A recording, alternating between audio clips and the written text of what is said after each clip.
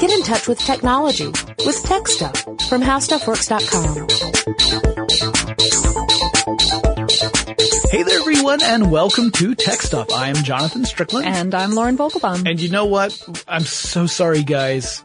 In our last episode, we left you halfway through 2013. But don't worry, we're back, and we're here to pick you up and carry you the rest of the way. Because otherwise, how would you ever know what would have happened in the past 6 months of your life? Right. I mean, clearly you were sitting on the edge of your seat. How is 2013 going to turn out? Will June follow May? Yes, it did! So we're picking up in June 2013. This is, the first story we have is one that amused me because I was very curious to see how it would play out, and I'm still perplexed. And we're talking about the MySpace relaunch. So MySpace, obviously a huge social media platform back in the day. Yeah, I think as of what would that have been, like 2004? 2006, 2007. Okay. Yeah. There was a time where everyone was on MySpace. Facebook had just started. I was on MySpace, sure. Yeah. And Facebook was just for college students when it first started. I couldn't, by that time I was out of college. So I was not admitted into Facebook. I didn't fit that criteria. That demographic, right. Yeah. So I was on MySpace, and I remember seeing Facebook opening up to the public and thinking, this upstart social platform is never, why are they even trying? MySpace already dominates the space.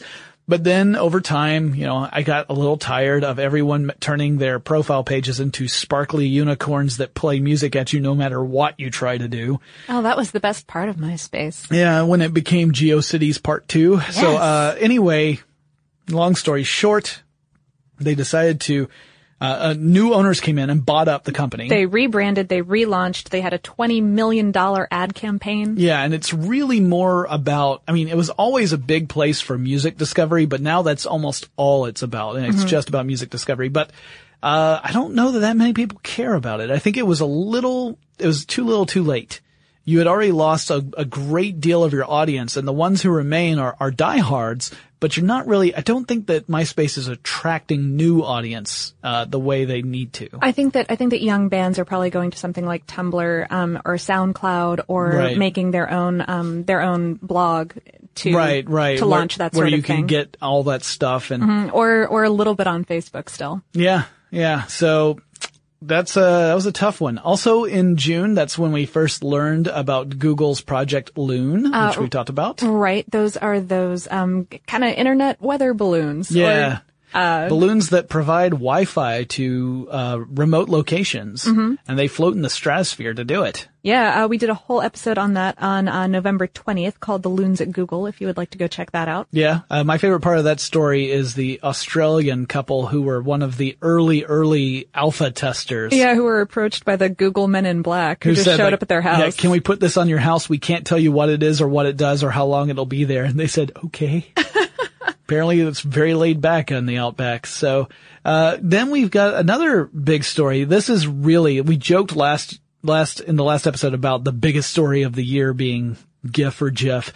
This, I think, is truly the biggest story of the year. It would be hard to say it's not. Oh, absolutely. The ramifications of this one are huge. We are, of course, talking about the story that was first broken by The Guardian and The Washington Post that coordinated together to reveal that the NSA was having a surveillance program that stretched across the internet and was incredibly deep to the point where it was farming out information from major providers like Google. It was essentially tapping into that stream and seeing all the stuff that was going through in an attempt, at least from the NSA's point of view, to stop foreign threats against the United States. The idea being that this was really only supposed to apply to communications between agents of foreign nations, whether that is a citizen who's working on a United States citizen working on behalf of a foreign nation, or some person of someone, a foreigner who is working on behalf of a nation. However, because of the way the internet works and the way that data centers work, it's really a quite widespread surveillance program. And not only that, but they have a very low threshold of certainty that they felt they needed to hit in order for them to identify someone as a foreign agent. In other words, if they felt 51% sure that someone was a foreign agent, they would go ahead and start, that's looking the threshold at which, they instructed their operators to go in. A little more than a coin flip. And on top of that, there were some stories about NSA employees abusing the system, people who were using it to spy on like ex-girlfriends or ex-boyfriends, or people who were using it for other means where, clearly this is not a foreign agent. This is people being people. And even, this is a good example of how even if your system was designed to do a specific thing really well, it's really only as good as the people who are using it. So even if we were to take the NSA at their word that everything was on the up and up and everything is legal, and that's questionable too, according to your point of view. I mean, the whole thing was approved by a secret court whose findings are under court order so that you can't see them. Yeah. We aren't allowed to actually look in on the process, but we're told that the process works. It's a complicated and frankly terrifying story. Yeah. And it's one that's played out over the entire year since then. Yeah. And especially, it's the fact that we learned about all of this from a former NSA contractor, Edward Snowden. Yep. It kind of proves the point of the system is only as good as its operators. Yes, because Snowden was not like an NSA spy. Snowden was someone who worked on the system side of it, saw stuff that he felt the public needed to know about. Yeah, he was like, this is not right, and I don't know how to act on this other than to hand this information over to the press. Yeah. And so that's what Snowden did. And, of course, depending upon how you view Snowden, you may think that he's a traitor or you may think he's a hero. He's currently living in temporary asylum in Russia because he's essentially in exile. If he were to come back to the United States, he would immediately be arrested. Yep. So, complicated story that's still playing out. And it's got a lot of ramifications outside of just this story. It's raised awareness about everything from online privacy to what is our expectation for our government looking in on not just us, but other countries. Other countries, of course, looking at the United States saying, even if all of your citizens are cool with this, we're totally not cool with this. And especially since, they're monitoring so much information from so many people that use services that either port through America or are owned by American companies, right, that normal citizens in many other countries are being affected by this as well. So big story. Yeah, we did a two-parter about PRISM, which is that main program that the NSA is running. Those episodes ran on July 29th and 31st. Excellent. So go check those out if you want to hear more about this story. Next we have a little more lighthearted story. That was when the Ouya console launched on Amazon for $99. It sold out basically immediately. Yep. So this was the console that had a Kickstarter campaign in 2012 and was overwhelmingly successful. This was one of those stories like the Pebble smartwatch that just, it just skyrocketed. Yeah, it really hit a nerve.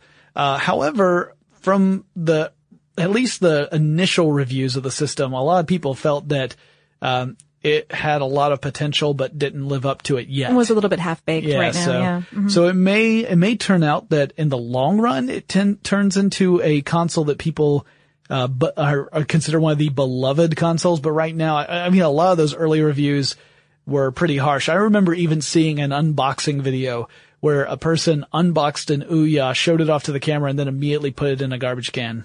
Aww. Yeah, which I thought was, come on, stay classy. But, but still, you get the point. Wait, we're on the internet. Do you know how the internet works? What's the internet? I'm still on the ARPANET and no one talks to me. I think I've isolated your problem.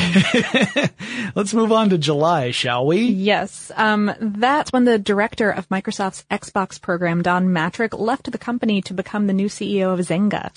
Yeah, which was one of those things that caused a lot of analysts to say, wait, what? Because Xbox, won, arguably at that point in the year, the largest gaming company. Yeah, I mean, Xbox had been selling like crazy. Some people would argue that the Xbox division was the one division in Microsoft that really was doing a great job. Mm-hmm. And then Matrick leaves that to go help Zynga, which was a company that was known to be in a kind of weird spiral. Continual weird state of flux. And Zynga, of course, being that mobile gaming app company that has done things like Farmville and Words with Friends. Yeah, stuff that is on mobile platforms and also on social media media platforms. Sure. And, I mean, Zynga's old CEO actually essentially fired himself and then hired Metric.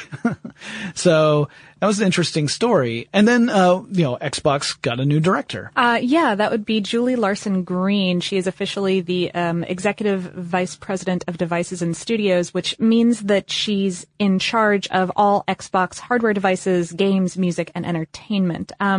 This was seen as a pretty good choice by most people because she got her start at Microsoft overseeing the development of Visual C++. She helped create the ribbon for Office 2000. She's the previous co-leader of Windows. She led the planning on Windows 7. So she had some chops. Some serious chops. Let me guess what the problem was. She was a she. She was a she, and some really sexist gamers, and she happens to be like more or less like symmetrical in her face, and so therefore a lot of really sexist gamers were like, that pretty lady can't possibly be a gamer or know enough about games to do stuff and things. And to be fair, she's self-professed like not huge into gaming, but I don't think when that's you're talking about the necessarily business side of things, it's not like the president of the Xbox division is the person who decides which games get made and which ones don't. This is someone who's got a vision for the overall console's direction. And also, I would like to posit that if in fact we chose Xbox's president by like the person who got the best gamer score, it'd be terrible. These companies would be in shambles. Yes. So, come on, guys. All right. At any rate. So also in July, Google unveiled Chromecast, which is a cute little dongle that can connect to a television's HDMI port. And over Wi-Fi, it can pick up signals from your laptop or mobile device and stream from the content on your computer or mobile device to the television. So in other words, if you don't have something like a game console or some other set-top box that brings in web content, or you've got one, but it's really limited, like it only brings in web content from very specific sources, this would give you more flexibility. I actually own one of these. Yeah. And I've got a lot of different options when it comes to getting web content on my TV because I don't know if you know this, I like technology. So, but I got one of these and it turns out that I love this because if you want to look for something specific, on, let's say YouTube, let's say that you want to look at a YouTube video on your large screen. This would be a way of being able to do a search very quickly, whereas a lot of the different consoles and set-top boxes out there have very clunky search features. Absolutely. If you're not using something that has voice command where you can say, look for that funny video where the cat falls asleep, then you're going to have some trouble. But if you're able to go to your laptop and just do a quick search by typing out a few keywords and then casting it, streaming it from your computer to the TV, it makes it much simpler. And it's also relatively speaking, a super cheap device. Yeah, it retails for like $35, I think. Yep, $35. I was on a waiting list because by the time I ordered it, it had been announced and then initially sold out. But even on the waiting list, I think I had to wait maybe 2 weeks. And then I got mine. And that was when it first came out. Mm-hmm. So, speaking of waiting lists though, hey. Oh yeah. This is a story that fills me with joy. This one was not, perhaps one of the largest, stories of the year, but it is very, very close to Jonathan's heart. If you've listened to I can't remember what episode it was where I totally lost it on this particular story. I do remember doing that though. And whether we edited most of that out or not. But in July, Best Buy began stocking Pebble smartwatches, slightly before all of the Kickstarter backers of the Pebble project had received their own. Right. I was not a Kickstarter project backer, so I was not expecting to get it. Pre-orders. Yeah, sure. I was a pre-order, okay. But yeah, I like to think that when you pre-order, I'm going to have the same brand. I'm not going to do it. You pre-ordered a special color and they had not manufactured that color yet. That's true. The ones available at Best Buy were only the black ones. That is true. And I got the red one. You got the cherry red one. And not only it's that, very stylish. Not only that, on the back of it, it says Kickstarter edition. And I was not a Kickstarter backer and yet I got a Kickstarter edition watch. So I cannot really complain. Also, I love that watch. I'm not wearing it right now. I accidentally left it at home. But he usually is. I usually do wear it. I love it. It is one of my favorite gadgets that I've picked up in the last couple of years. And it's, people will say, well, the Pebble smartwatch is kind of limited in what it can do, which is true, but what it does do, it does really well. And I like the things that it does do. So, I've really had, if you ever watch any of my forward thinking videos, anyone I shot after I got that watch, you'll see that watch on my wrist. So, but yes, there was a moment where I was cursing Pebble. Next we have a story that developed, and we also covered this in an episode of Tech Stuff. This was a special episode of Tech Stuff that, Lauren, you weren't there. Yeah, I was out at my two best friends got married 2 weekends in a row, in October, so I missed a little bit of things due to, insanity and travel plans, and Ben Bolin was kind enough to step in and do this episode with Jonathan about Elon Musk's Hyperloop. Yep. And Elon Musk, of course, founder of Tesla Motors, founder of SpaceX. Everyone has acknowledged that this dude is really smart and really good at the business. And so he had been teasing for a while that he had this cool idea for a new kind of transportation system. And eventually he leaked that it was going to be called the Hyperloop, or that his concept was called Hyperloop. Right, not that it was going to be called, because we're not really positive that this is going to come to fruition ever. Yeah, no one has any plans of actually building this. In fact, even Musk was saying, like, it would be great if someone took this on, suggesting that he himself was not going to be that person. And to be fair, Musk has a lot on his plate. So yeah, anyway, he's a little bit busy with, Tesla Motors and SpaceX and little things like that. Getting people into space and getting electric super fast cars on the road does take a lot of time. What would not take a lot of time if Hyperloop were built would be a trip between San Francisco and Los Angeles, which would be only 35 minutes in duration. Right. This is a electromagnetic train kind of thing.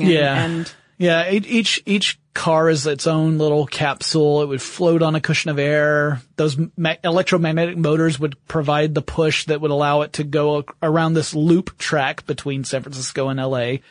And supposedly you would travel at a top speed that would be faster than what most commercial jets travel at. It remains to be seen whether this is even feasible, because no one has an actual example of this to show that it truly would work efficiently. If you listen to the Hyperloop episode we did, you will you'll hear more about that one. That one published on November 13th, if you're looking for it. Yep. So just go back and check that one out. Let's move on to August. Yes. Big story. We only have one story for August, but it's a big one. Yeah, that was when Microsoft CEO Steve Ballmer announced that he was going to step down. Yeah, which, some people had been calling for Ballmer to step down for a couple of years. Developers! I think the developers liked him, but I'm not sure that anyone else did. No, I'm not. That's being unfair. But there have been people who have said that Microsoft suffers from a lack of true leadership. I was never one of those people. I thought that Ballmer certainly was a powerful leader, but I wasn't always sure that his vision of Microsoft was something that aligned with what a lot of us, the rank and file, would consider, really to be memorable or relevant. Now, he was trying to straddle that line between enterprise and consumers, and that's tough to do. That is very tough to do. I also think that he just has some a little bit of like charisma within the press issues going on, where he kind of frequently doesn't come off, I think, as well as he wants to or could. He certainly comes off as enthusiastic. Yes. But perhaps not as suave. Savvy or suave or... Like Steve Jobs could come out and in just a super cool kind of way for geeks. Super cool for geeks. Okay, we're talking about a niche audience here. But in a super cool kind of way, really drum up your excitement for something. And Ballmer could come out and you'd be afraid he'd throw a chair at you. But to be fair to Ballmer, I mean, he really obviously loves Microsoft. Intensely genuinely loves the company, it. Yeah. So he, in his responses in the wake of the announcement, it seemed to me that it didn't sound like it was entirely his decision to step down. It seemed to be like he was someone who was really passionate about this company and doesn't necessarily have a vision for what comes next for him. And the question of who will be Microsoft's next CEO remains unanswered as of the recording of this podcast. We are recording on December 12th. So it is possible that before the end of the year that decision has been made. But right now they're looking at a couple different candidates, some of whom are people who are known to be great leaders, but have no experience in the computer or software industries. Yeah, we're going to talk a little bit about that, I think, in our 2014 predictions episode. Yeah. So anyway, that was a big story for August, and we have gotten through Q3, so we want to hit Q4. But before we do that, let's take a quick break to thank our sponsor. Try to remember the kind of September when grass was green and grain was yellow. We're talking September 2013. I'm quoting from the Fantastics. If you recognize that, you are awesome. So September, that's traditionally when a company that rhymes with schmapple comes out and whips the crowd into a rabid fervor of joy and consumption, right? Yeah, and they did tuberculosis consumption. They certainly, I hope not. I've never gotten that from my iPhone. There's no app for that. No, that's when they unveiled the iPhone 5C and 5S. And it's funny because, one of your predictions was all about this, and and one of my predictions was kind of about this, I think. Either way, one of us predicted this and we were right on the money. I think that was you. Oh. I want to say that you said that there was going to be a new iPhone and that. But you were the one who called it iPhone 5S. Oh, okay. Well, yeah, there you go. So it was a tag team victory. Excellent. Yeah. Well, now it all comes back to me. Well, high fives. Yes.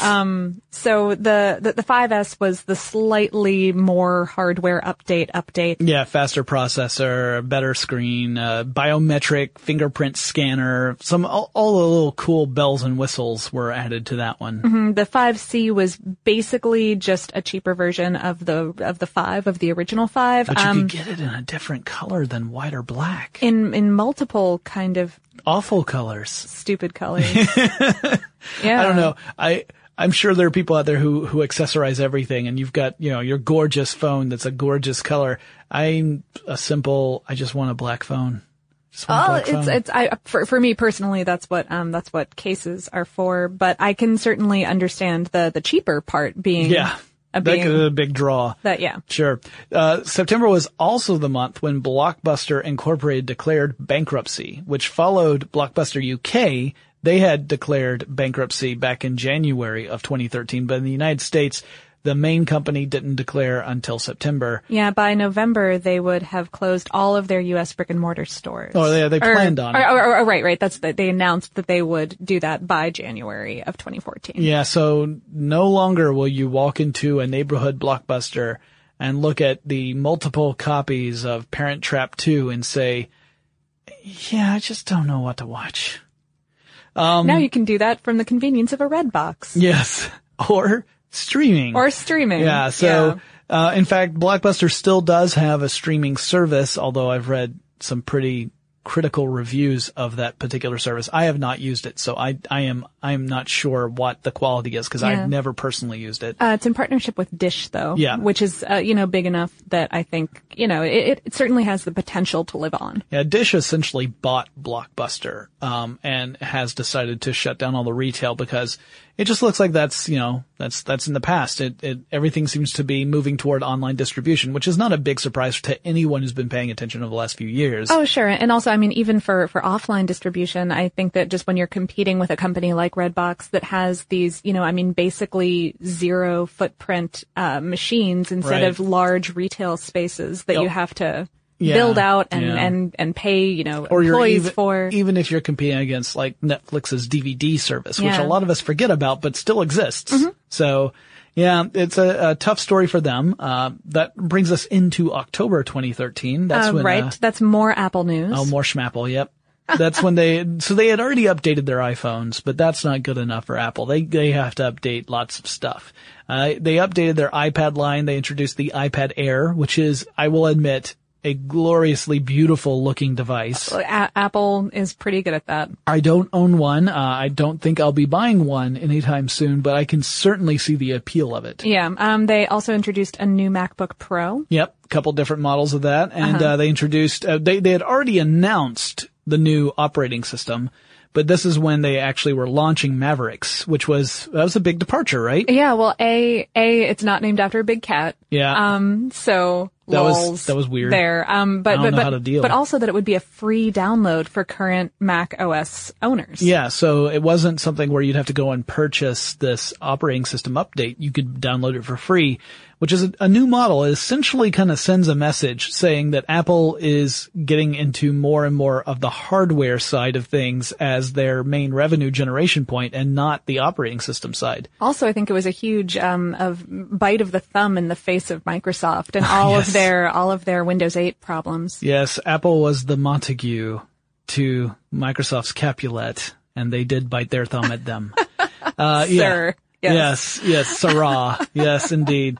That was a big story, actually, cause again, Microsoft, we didn't really cover it in this look back at 2013, but Microsoft didn't have a whole lot of success with Windows 8 in 2013. Yeah, that's kind of why we don't have a bullet in here, because nothing happened with it. Yeah, it was one of those things where people who liked it really liked it, but there weren't that many people. Yeah. A lot of people just didn't try it. Mm-hmm. So it could be that the potential audience is huge, but the actual audience is pretty small. So, offering up your OS for free was, again, thumbing the nose or biting the thumb. It's somewhere that hand is somewhere in front of the face, and things are not polite. Thumbs are involved. Also in October, that's when Jeff Bezos, the CEO, of course, of Amazon, officially took over as the owner of the Washington Post newspaper, which was a big shakeup in the newspaper industry. Oh yeah, well, I mean the paper had been owned by the same the same family, the Graham family, for 80 years. Yeah, that's a long time. So he paid a cool $250 million for that, which some people had suggested was actually too much, but saying that print is on the way out. Sure. But I think that it's interesting for Amazon to absorb that kind of news service, especially when you compare them to say the Apple family of iTunes and news distribution like that. But for more of the crazy things that Amazon and Bezos do, we did a 2-part series on them that aired February 25th and 27th of this year. Yep. So, of course, that predates this particular story. But, of course. But, and also I should point out that I believe it's Bezos who owns Washington Post, and it's separate from Amazon entirely, which... Well, I don't know how long that'll last or exactly. I wonder if Bezos is just positioning himself to be the next Hearst. Newspaper baron, if yes. He builds a castle, and then if he buys a sled, just watch out. That's all I'm saying. No spoilers, but watch out. Other things to kind of watch out for. A mysterious barge off the coast of San Francisco. Gosh, I remember hearing this story and I was immediately enthralled. The idea that there was a barge and no one was really sure why it was there, and it had canisters on it that made it 4 stories tall, and it was off Treasure Island off the coast of San Francisco. And I'm like, is this a pirate story that's happening? I mean, granted, it's not a Spanish war galleon or anything, but still. And it turned out, eventually people figured out that it was connected to Google, although Google was being very sly and not saying anything about it. And then the question was, well, what is it? Some people thought that perhaps it was going to be one of those floating data centers that Google had created a patent for years ago, where the idea would be that you would use the ocean water to help keep the data center cool and harness even the power of the tides to get power for your data center, and that maybe this was going to be the first one. And other people are saying, no, it's just going to be a giant floating mall for really rich people to buy their Google Glass. And as it turns out, it looks like it's a really giant mall for really rich people to buy their Google Glass and other Google X projects. So, assuming that Google can pull together all of the correct regulation kind of paperwork, it might be open sometime in 2014. Yeah, it turns out that a lot of different entities began to say, Google, we're going to need a little proof that you can operate this safely and within the laws of the United States. So the Coast Guard got interested, among other entities. So there's going to be some probably some forms to fill out before this ever opens. I am curious to find out if only like the super Google stuff is ever sold there. Like you can buy Google Glass and an autonomous car. And that's it. And that's it. And you have to drive that car back over the Over ocean. the water, yeah. Hopefully it's like Chitty Chitty Bang Bang. Also in October, the Affordable Care Act's website went into action. Went live. Healthcare.gov. Mm-hmm. Yeah. This was one of those things that, it had garnered a lot of criticism before it even launched. Well, first of all, there's a political side of it. Huge political controversy and lots of back and forth and many, many, many months of lots of tiresome arguments on both sides. That are still going on. Yes. But even apart from all the political arguments, there were some people who, they divorced themselves from the whole political side. They just said, you announced this back, in the spring of 2013 and you plan on launching it in the fall of 2013. That's not enough time to design and do QA testing for a major operation like this. For a website that millions of people are going to be trying to access potentially at the same time. Right. And, so there were a lot of critics who were saying like, this deadline is far too ambitious. Don't you want to actually dev that? Or, yeah. But they went ahead and tried to launch it. And sure enough, there were technical problems early on. The site suffered some, for a couple of months, really. I mean, I kind of just heard within recent weeks that they put out a redesign early in December, I want to say. And I've heard that people have been having more success with that. Right. But there's still some technical problems that pop up, but it was one of those things that it certainly didn't help the debate. No. People pointed to that as being another talking point anytime they got into an argument about the Affordable Care Act. It does seem like it is working better now than it was before, although, your mileage may vary on any given day. So, but still, that's one of those stories that we had to cover. So that brings us into November. Now we're getting into the recent past for us because, pretty soon we're going to be talking about the future. Cause there's one item on our list that has not yet happened. But anyway, as of the recording of this podcast anyway. So November, that's when, big news for people who like to fly, right? Right. The FAA announced that they were going to relax restrictions almost immediately after we published an episode about their restrictions on using electronics during flights. I'd like to think that we caused them to really examine their policies and question whether or not they were actually useful. I think that had to have been it, Jonathan. I think that we're doing really important work My here. ego demands that that's the truth. Anyway. But so at this point you can, okay, it depends on any given airline providers. Right. And regulations. Most airlines are going to probably fall right in line with it quickly because no one wants to be the one airline that doesn't allow their customers to do that. And then everyone's like, well, I'm just going to go fly on this other one from now on. Yeah. But so it's already rolling out in many airlines. And, for the most part, you can use electronic devices as long as it's not using a cellular phone signal. Right. While, from, the moment that you are seated until the moment that you land. Ready to get off the plane. Yeah. So you can just keep that. Don't need to shut it down during takeoff and landing. And keep that, Creative, Creative Labs, MP3 player that weighs 400 pounds going the entire time. I do have one of those somewhere. You still cannot use, cell phone signals. Right. Although that's also up for debate now. That's up for debate. It's also part of the problem is that that's tied up in the Federal Communications Commission. Right. So regulations. It's not just FAA. It's not just FAA. It's also the FCC. Much more complicated. Yeah. And again, yes, we did a full episode on that on September 30th. If you would like to listen to exactly why we thought that they should do what they announced that they were going to do. Yeah, which clearly happened afterward because we're talking November now. So, correlation, causation, same thing, right? All right, moving on.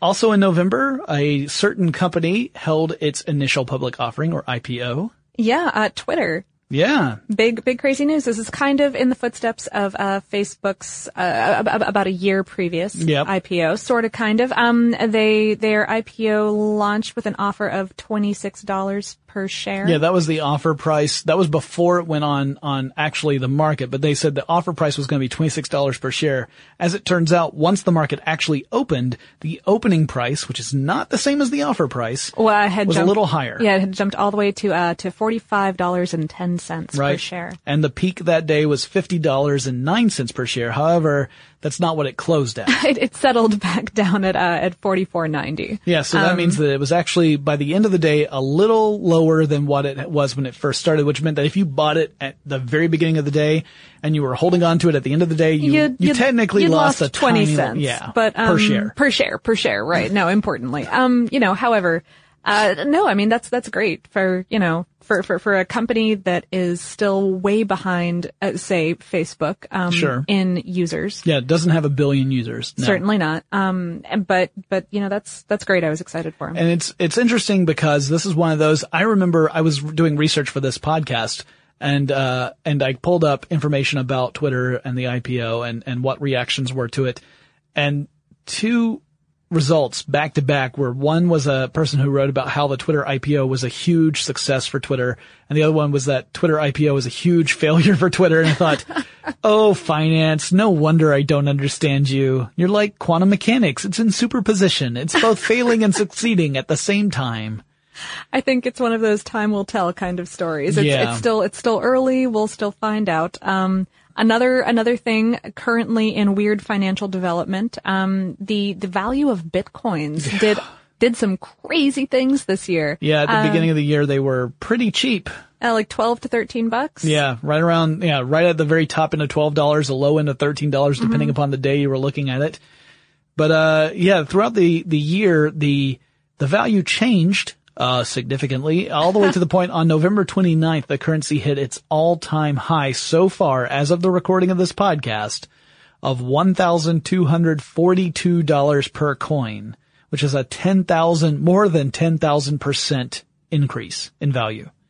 It's since then dropped down to a little bit below $1,000. Yeah, I think it's like 960 or something the last time I checked. That. Yeah, but I mean, oof. See, this is why I say I can't think of it as a currency because. But rather as an investment. Yeah, because you can't, how would I price something so that you could buy it with Bitcoin knowing that the next day I could have potentially lost out on thousands of dollars. Or that your buyer could have lost out on thousands of dollars. Right. If they were buying, a keychain from you, then suddenly that keychain is worth. Yeah, I paid what I thought was going to be $3 for this keychain, but now it turns out I paid $3,000 for this keychain. Yeah. Yeah, I mean, that's why I say it's hard to call it a real currency, because the volatility means that you cannot have a stable economy. You can't, as a vendor, it's very dangerous for you to create any price for your items unless those are dynamically priced so that they reflect whatever the current value of Bitcoin is, which means anytime anyone visits your store, the prices are going to look very different day to day. So It makes it really hard to have a stable economy. Absolutely. And I am not a finance person, but that just seems. It seems like logic. Yeah. So that brings us up to December. Yeah, and I think that we only have one bullet point. No, technically we have two. Two? I added you one. Added one? Yes, so what anarchy is this? First there's the other big announcement that Jeff Bezos was involved in, where he went on 60 Minutes. Right before Cyber Monday, he went on 60 Minutes and talked about his plans to launch Amazon Prime Air. Launch. I like what you did there, Lauren. Oh, you used a pun. I didn't mean to. But you did. We'll all remember this day. Okay, so Amazon Prime Air is a drone delivery service, or will hypothetically be a drone delivery service, assuming that many things, including technology, pricing, and regulations, all fall into place. Right, and it would end up. That's like a pun too. It would end up taking off in 4 to 5 years if the idea can fly. But it may turn out that, something, maybe one or multiple factors cause this idea to drop like a stone and not glide on by. I'm running out. So yeah, Amazon Prime Air. If it happens, that means that, we might have robots delivering our stuff to us. Our stuff under 5 pounds. Yeah. If we live within 10 miles of a fulfillment center. And I'm guessing there's going to be potentially a hefty delivery fee. I would certainly guess that personally. Yeah. I've seen people say, like, is this going to put people out of a job? My guess is that to make this make economic sense, there would have to be an additional delivery fee if you had to have something within half an hour, which would mean that a lot of people would opt out of it and say, you know what, I'm just going to wait for it to get to me through regular means. I would suspect that it would be pricing on par, at least with overnight delivery pricing. Yeah. But at least, yeah. So here's my final bullet, the one that does not appear on your notes. Technically, the reason why it doesn't appear on your notes is I added it at the last minute, and also today, as we said, is December 12th when we're recording this. Oh, right, yeah. This news refers to something that should happen on the 13th. So by the time you, dear listener, are listening to this episode, it will have already happened unless it didn't. And that is that the Steam operating system is supposed to be available starting tomorrow, December 13th, Friday the 13th. I'll be right back. So assuming that all goes well, we're going to have this new operating system on the market, which potentially could end up being down the line a real competitor against some of the next generation consoles that have just come out. Or sure. Current generation. I keep saying next generation. Now they're current. But Xbox One and PS4. Mm-hmm. Oh, and also Nintendo Wii U. I don't know why we keep forgetting about that. I don't know. So does everybody else, so that's why. Oh. Anyway, so if that in fact happened or did not happen, we don't know yet, so you guys should write us and let us know. Actually, we're going to go ahead and wrap up this whole conversation. So, yeah. I mean, overall, I hope that this has been an enjoyable look back at 2013. It's always fun to remember, like there's stories here. I'm like, oh yeah, that did happen this year. That did happen. And, just, it's weird for perspective purposes of how quickly some things went out or failed to go out. And yeah. This also marks a full year of you podcasting on TechStuff. Oh my goodness. Yeah. It does. How does that feel? That feels very strange. Yep. So I hope that you have enjoyed my learning curve, y'all. Well, it certainly didn't take you very long to get the grasp of it. Well, thank you. So I think the listeners agree with me. And if you don't, keep it to yourself, you so-and-sos. All right, but for the rest of you guys who want to chime in with constructive things to say, like suggestions for future episodes, maybe there's something about 2014 that really has you excited and that's something you want us to talk about. Or maybe there's something that happened in 1014 and you're like, I wanted to hear a podcast about that. We've been known to do those kind of things. Yep. Write us and let us know. Our email address is techstuff@discovery.com or drop us a line on Facebook, Twitter, or Tumblr. You can find us there. Our handle is TechStuffHSW. And Lauren and I will talk to you again in 2014. For more on this and thousands of other topics, visit HowStuffWorks.com.